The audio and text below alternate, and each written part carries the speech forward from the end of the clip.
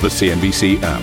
Global market news in one place. Customizable sections and personalized alerts. Stocks tracking, interactive charts and market insights all in your hands. Stay connected. Stay informed. Download the CNBC app today. Hello and welcome to Squawk Box. Here are your headlines today. Wall Street kicks off 2022 with fresh records for the Dow and the S&P 500 as Apple becomes the first US company to reach a $3 trillion market cap. Evergrande shares resume trade, having been ordered to demolish 39 buildings on the southern Chinese island of Hainan, while also revealing sales plunged almost 40% last year.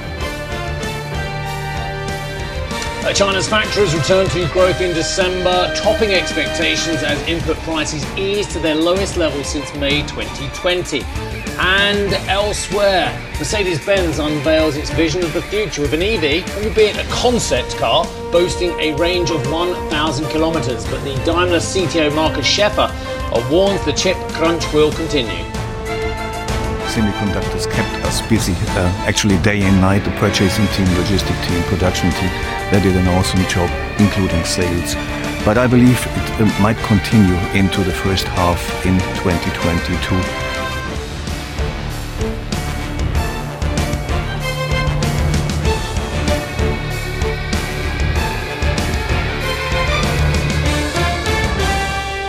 Happy New Year all for those joining us for the first time in 2022. Let's take a look at the market action because a very strong start is what we've had for those Wall Street indices. The Dow claiming fresh records, 246 points to the upside, a bounce of almost 7/10, and you can see the trade now 36,585. So it was a very strong kickoff to 2022, but the same factors at play here. Investors weighing up Omicron, the threat that the variant poses at this point to supply chains, to profit, to some of the expectations for this year, and judging that there's still plenty of growth around the earnings that we're likely to see in coming weeks and months. And that was one of the catalysts again driving the Dow. Of course, in the backdrop, we're still talking about monetary policy, what this year will bring for the Fed, which is expected to tighten rates. So that is a potential headwind for the markets down the track. But at this stage, it was a good lift off. And we did break a two-day losing streak, don't forget, on these major markets for both the Dow and the S&P. Longer losing streak for the Nasdaq, which has been down 4 straight sessions.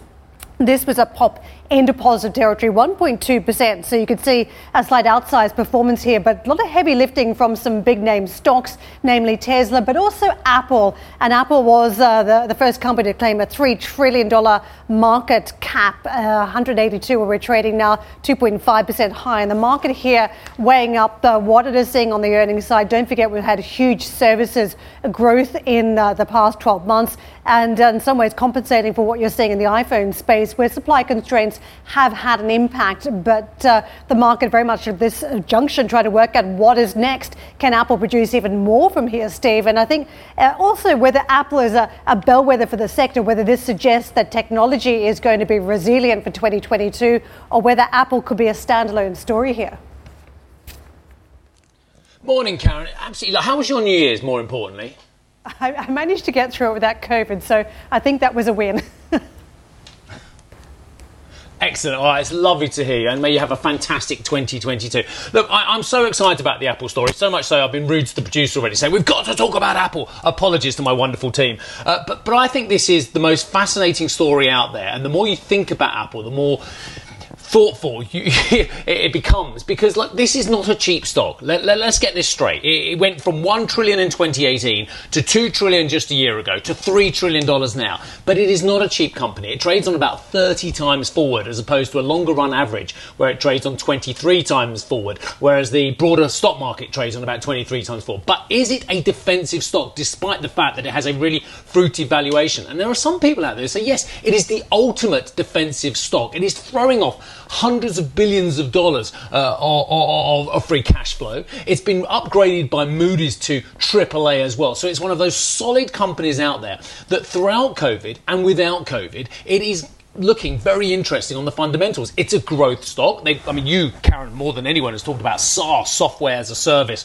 and how they've expanded enormously in that, and how their margins in SaaS are so fantastic. But they're still cleaning up on hardware. Have they had semiconductor problems? Absolutely. Are there delays on product? I know for a fact there are still, and I know anecdotally and professionally as well. But the fact of the matter is they are negotiating this far better than any auto company can do, because of course autos take a lot more components to get to market than let's say an Apple device as well. I think it's fascinating to say that people are now saying, well, actually, is this the ultimate defensive stock? Because it's got growth characteristics and it has defensive qualities for those reasons I mentioned earlier on as well. And I think it's a metaphor for the broader market and for the concentration we've got, Karen, into just a few names. That lies the problem as well, because if Apple does have a problem, if there is a wobble somewhere as well, it is a large part of investors' portfolios now. It's a large part of the growth story of the S&P, which hit another record level yesterday. I mean, don't forget, and I think this is fascinating, there were over 1,400, nearly 1,500 stocks declined yesterday. More sectors were in negative territory as we hit a record high on the S&P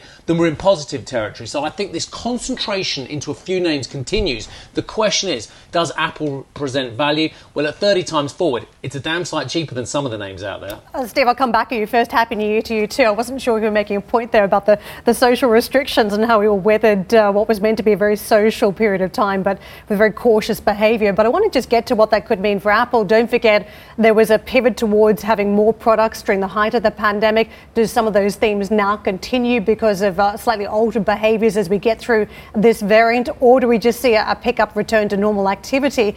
The other point around services too, there's been a huge change in the portfolio that's come through for Apple, and don't forget the revenue side is quite instrumental as you talk about paid subscribers. There was a miss in that final fourth quarter where Apple didn't quite get the iPhone numbers it had wanted to achieve, but it did see a better improvement in margins because the services side makes up a much larger component of margins. So that was a win then. If you talk about the number of paid subscribers, it was 745 million paying subscribers for its services, up from 660 million at 6 months ago. So very strong numbers there. And whether you think this continues, it's going to come down to those paid subscribers. That is something to look out for.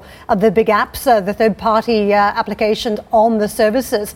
That's what you look for now when it comes to Apple, as well as a recovery, of course, any supply chain problems that the company can conquer at this stage. But I would also just point out what the expectations are in the market now for Apple. Wall Street is predicting expansion now of earnings of 4.6%. So that is low single digit, but on the back of what was a strong number. Others are saying, this is Gene Munster, who's well known in the sector. He's slightly more optimistic, saying 7 to 9% top line growth for the next few years. So is Apple a bellwether? Potentially for those that do have earnings that are more protected at this point as we talk about subscribers and revenue growth. I'm going to take you back to the broader markets too, and we can see how we're trading on foreign exchange and dollar crosses this morning. Sterling is on the back foot, but you are seeing some strength in euro versus the greenback, picking up to the 113 handle. We have got the dollar climbing versus the Japanese yen, so not much of a safe haven bid out there in the markets as you'd anticipate, given record levels on Wall Street as the equity markets certainly catch a bit at this stage, 1/3% higher for the dollar versus the Japanese yen. Let me take you to treasuries. We are perched higher on the yield as well. 1.62 is where we're trading, so we have lifted off slightly here. And worth noting, there is correlation to the markets. We've seen an improvement in the banks. And I did note yesterday there are pockets of the technology sector that certainly picked up. But if you're looking at it on a sector basis, it wasn't the FANG Plus stocks where you saw the big growth. It was actually in the banking stocks where there was an escalation. And that is a correlation to that 1.62% pop that you saw in the 10-year. Let's just take a look at the banks. And this is a picture across the day, 3.7+% higher for Bank of America. One of the better performers, along with Wells Fargo, 5.7% higher, and Citigroup finding its way into the action too, almost 4.5% pop in that stock.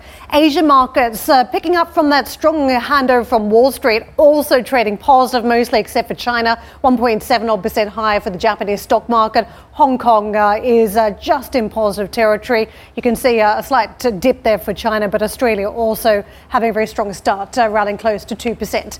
And let's get into some of the big themes then for the China markets today, as Evergrande shares resumed trade just over an hour ago, having been suspended pending the release of inside information. Well, Emily has the details. Property developer Evergrande has been ordered by local authorities to demolish 39 buildings on Hainan Island. The affected buildings are at its Ocean Flower Island project, which is part of 3 artificial islands they had built from reclaimed land since 2012. The administrative penalty decision issued by the Danzhou municipal government, it says, does not involve other plots of land at the project. It is understood that the 39 residential buildings need to be torn down within 10 days. In a statement to the stock exchange, Evergrande said it will actively communicate with the authority and resolve the issue properly. Shares in Evergrande jumped as much as 4% in the resumption of trade, and that's after diving close to 90% last year. The developer also said contracted sales for 2021 plunged 39% from the previous year to $69.5 billion. And with regards to its liquidity situation, the company will continue to maintain communication with creditors and safeguard the legitimate rights of all parties, it says. This comes as Evergrande has a quad of interest payments due at the end of this month. Reporting from Hong Kong, I'm Emily Tan. And factory activity in China returned to growth in December, according to a private survey. The Caixin manufacturing PMI rose to 50.9 in the final month of 2021, topping forecasts. It comes as input prices ease to their lowest point since May 2020. Let's get to Frederick Newman, who joins us, co-head of Asia Economics Research at HSBC. Frederick, Happy New Year to you first up. And let me just get into what the new year holds for China, because it wasn't a great year over the course of 2021, but encouraging signs in the factory activity rate that perhaps the mainland market is weathering the onslaught of the latest variant. What are your expectations for this year? Well, you're right. We've seen a bit of sign of stabilization towards the end of 2021, with the PMIs actually coming in a little bit better than expected. But remember, that's off of a very weak base. In October, November, the economy had pulled back substantially. So this is more stabilization and perhaps an off to the races again kind of signal. Going into 2022, there are 2 key things we're watching. One is what's going to happen with the virus. We're already seeing a bit of outbreak in parts of China.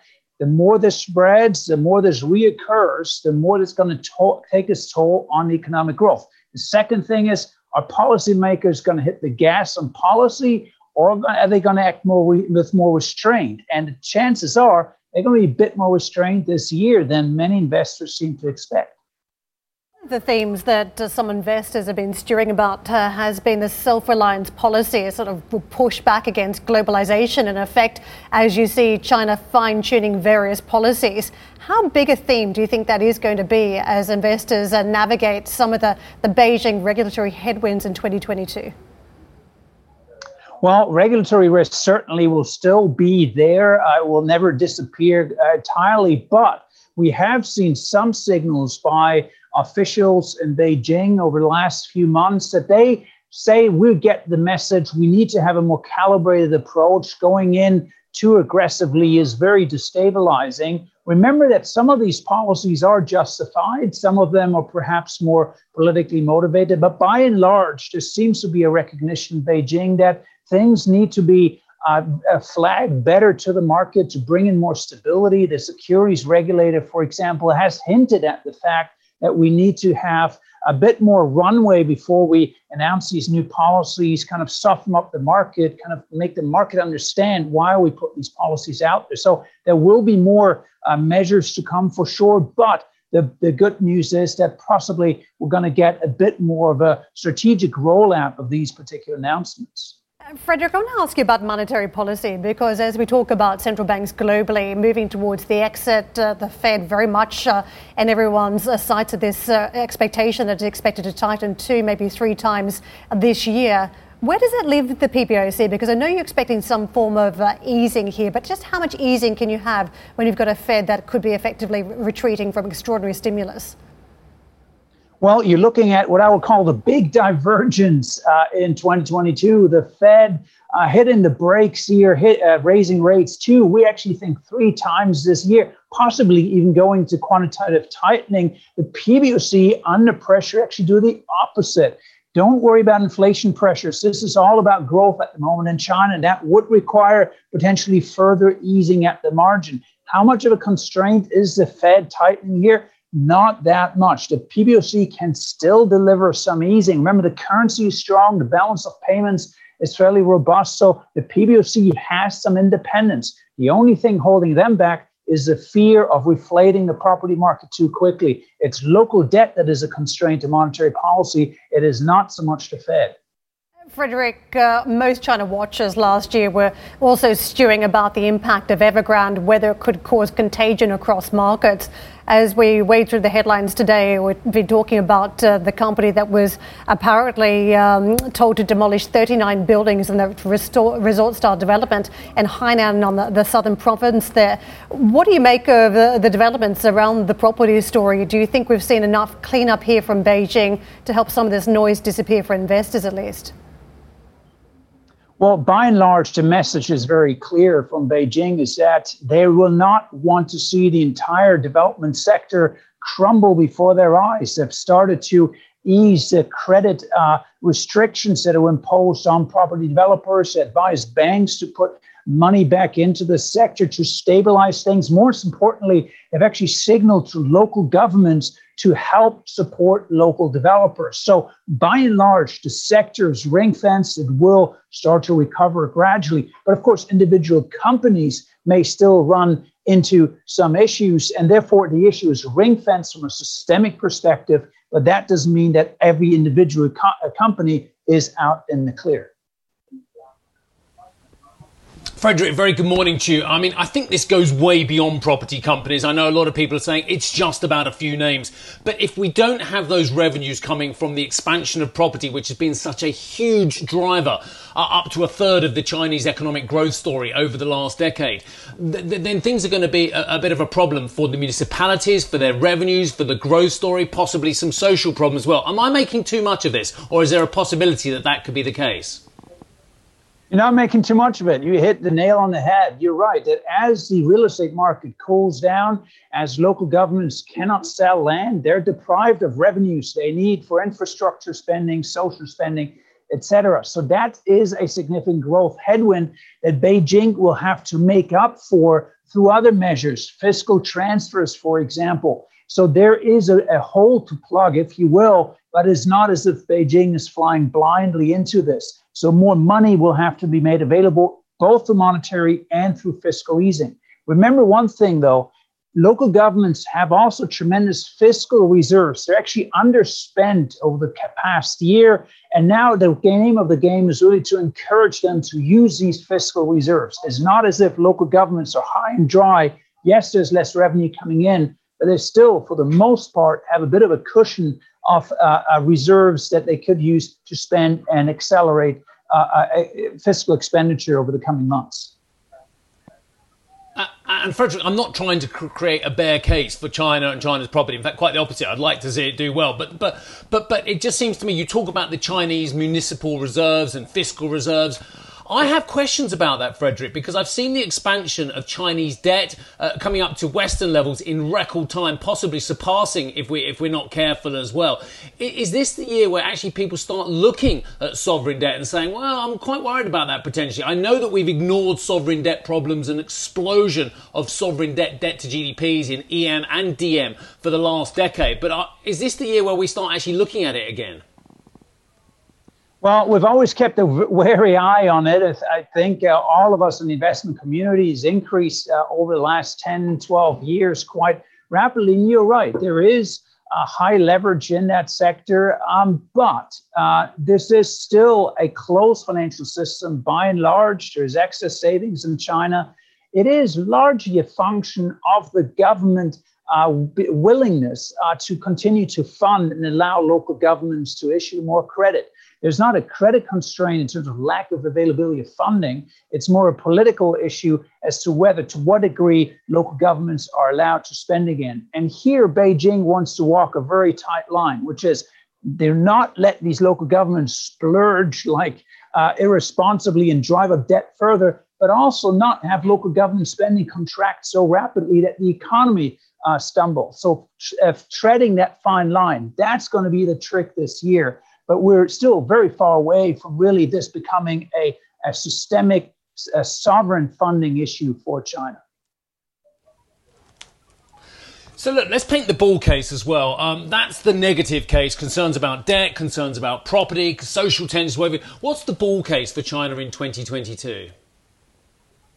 Well, the bull case is that actually we stay on top of COVID-19, domestic consumption recovers, unemployment is still relatively low in China. There's a lot of green investment that is coming through in the neighborhood of 2-3 percentage points of GDP, potentially next to funding for environmental measures. There is a lot of capex coming through in the manufacturing sector, a lot of high-tech investment still. In fact, through all the slowdown of the past 6 months, factory expansion, factory capex has actually accelerated over the second half of the year. And so if you stabilize housing construction, if you stabilize consumption, there is a lot of juice left here on the capex side, on the environmental infrastructure side to drive growth back up. That, I think, must be the bull case. But even then, we're not talking growth of 6.5%. We're talking more about growth of 5.5%. That's the bull case right now for China. Great stuff, Frederick. Well, look, lovely to see you again. You've been a stalwart for us over the years, so thank you very much indeed. Frederick Neumann, who is the co-head of Asian Economics Research at HSBC. Right, coming up on this show, a new year, a new focus for Daimler as it unveils its all-electric concept car, the Mercedes-Benz Vision EQXX. So we'll have some details after the break. And for more on Apple's march to a $3 trillion market cap, you can check out the Squawk Box podcast.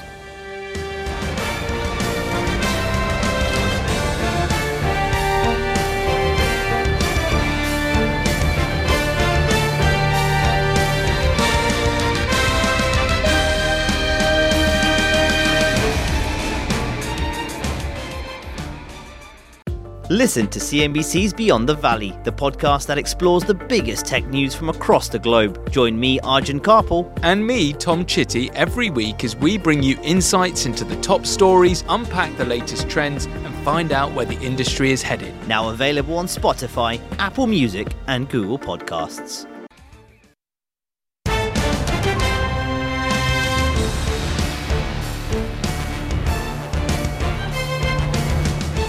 Welcome back to Squawk. Jurors have found Theranos founder Elizabeth Holmes guilty on 4 charges. 1 count of conspiracy to defraud investors and 3 counts of wire fraud against investors. The jury delivered the verdict after announcing they were deadlocked on 3 of the 11 charges against Holmes.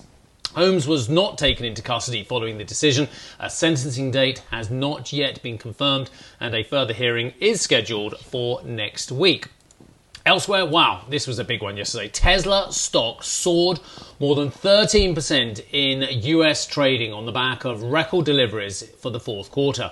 Its largest daily gain in almost 10 months. The EV maker reported more than 308,000 deliveries from October to December last year. That is way over the 263,000 that analysts had expected.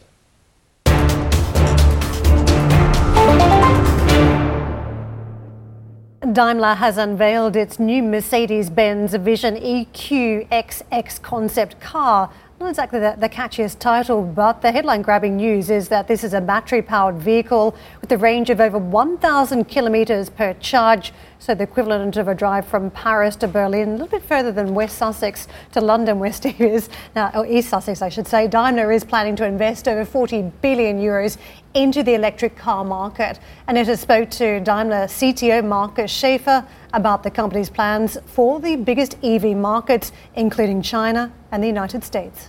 China is a very, very important market for us. It's the biggest market for Mercedes-Benz, and we're doing excellent in the market. So we're starting now to roll out our pipeline of products, electric products in the market. And so we're in the start there, but we're continuously now this year basically coming with new products in China and also conquering part of the EV segment in this important market. And what about the US? Because clearly the US is the second biggest important market, and there's also a climate initiative, but there's also a bit of a protectionist movement, even with the new Biden administration when it comes to cars. So how are you doing there? Well, we are in production in the US. So about 25 years ago, we started to invest in the US with our own production on passenger cars and vans. And actually this year will mark the year where we start our electric EVs coming out of our US plant in Alabama. So this is going to be a major milestone. Our new electric SUVs coming out of the US, including battery plants. So it's not only an investment in the past for passenger cars, but also for batteries, which we are inaugurating also this year. So we're covering the entire value chain of EV vehicles in the US. That's why we look very confident in talking to the administration as well there. Schaefer also spoke about the supply chain challenges that the automaker faced last year and into this year. Semiconductors kept us busy, actually day and night. The purchasing team, logistic team, production team, they did an awesome job, including sales. But I believe it might continue into the first half in 2022. So there's a lot of focus, and the task forces will continue to work on semiconductors, even going into 2022 there. But we're getting more involved in the supply chain of semiconductors with new agreements with semiconductor suppliers, new contracts, and much more focus on semiconductors in the future, including the selection of hardware, which we did not do in the past. So this will be a new focus. That would be my next question. Has that crisis in the semiconductor space triggered a change of thinking how to actually organize the logistics and also the supply chains? Well, it's a global question. It's a global question of supply chains, and obviously there are several boundary conditions that are changing on a global supply chain. Political things, transport of goods around the globe, but also a new look at supply chain. Especially if you look at this car here, what does the new car need? It needs software, it needs chips, and needs battery. And lots of these items are new items. We didn't take care in the past. They were not needed in the past. So the purchasing team, logistic teams, they need a new focus. So we're entering into the supply chain much more than we did in the past, looking at raw materials for battery, looking at semiconductors, where they are produced. So we're determining chips in the future much more than we did in the past. So this is changing the landscape, definitely. One last question on lithium and the commodities needed for the batteries, because clearly those prices went up a lot during last year and most likely will remain very elevated. Do you see that there could be also a problem of scarcity when it comes to those commodities needed? Oh, absolutely. We do believe that we have to take care about our raw material supply. And with the steep ramp up, especially that we have in front of us, going from 22 to 2030 to 100% EVs, it needs a lot of raw material and gigawatts of capacity of battery cells. And we need to make sure that we have our hand around raw materials. And that's why we take care about sourcing, contracting raw materials directly. Thank you for listening to Squawk Box Europe Express. For more market-moving news, you can head to cnbc.com. Or join us again on the show with Jeff Cutmore, Steve Sedgwick and Karen Cho, weekdays on CNBC.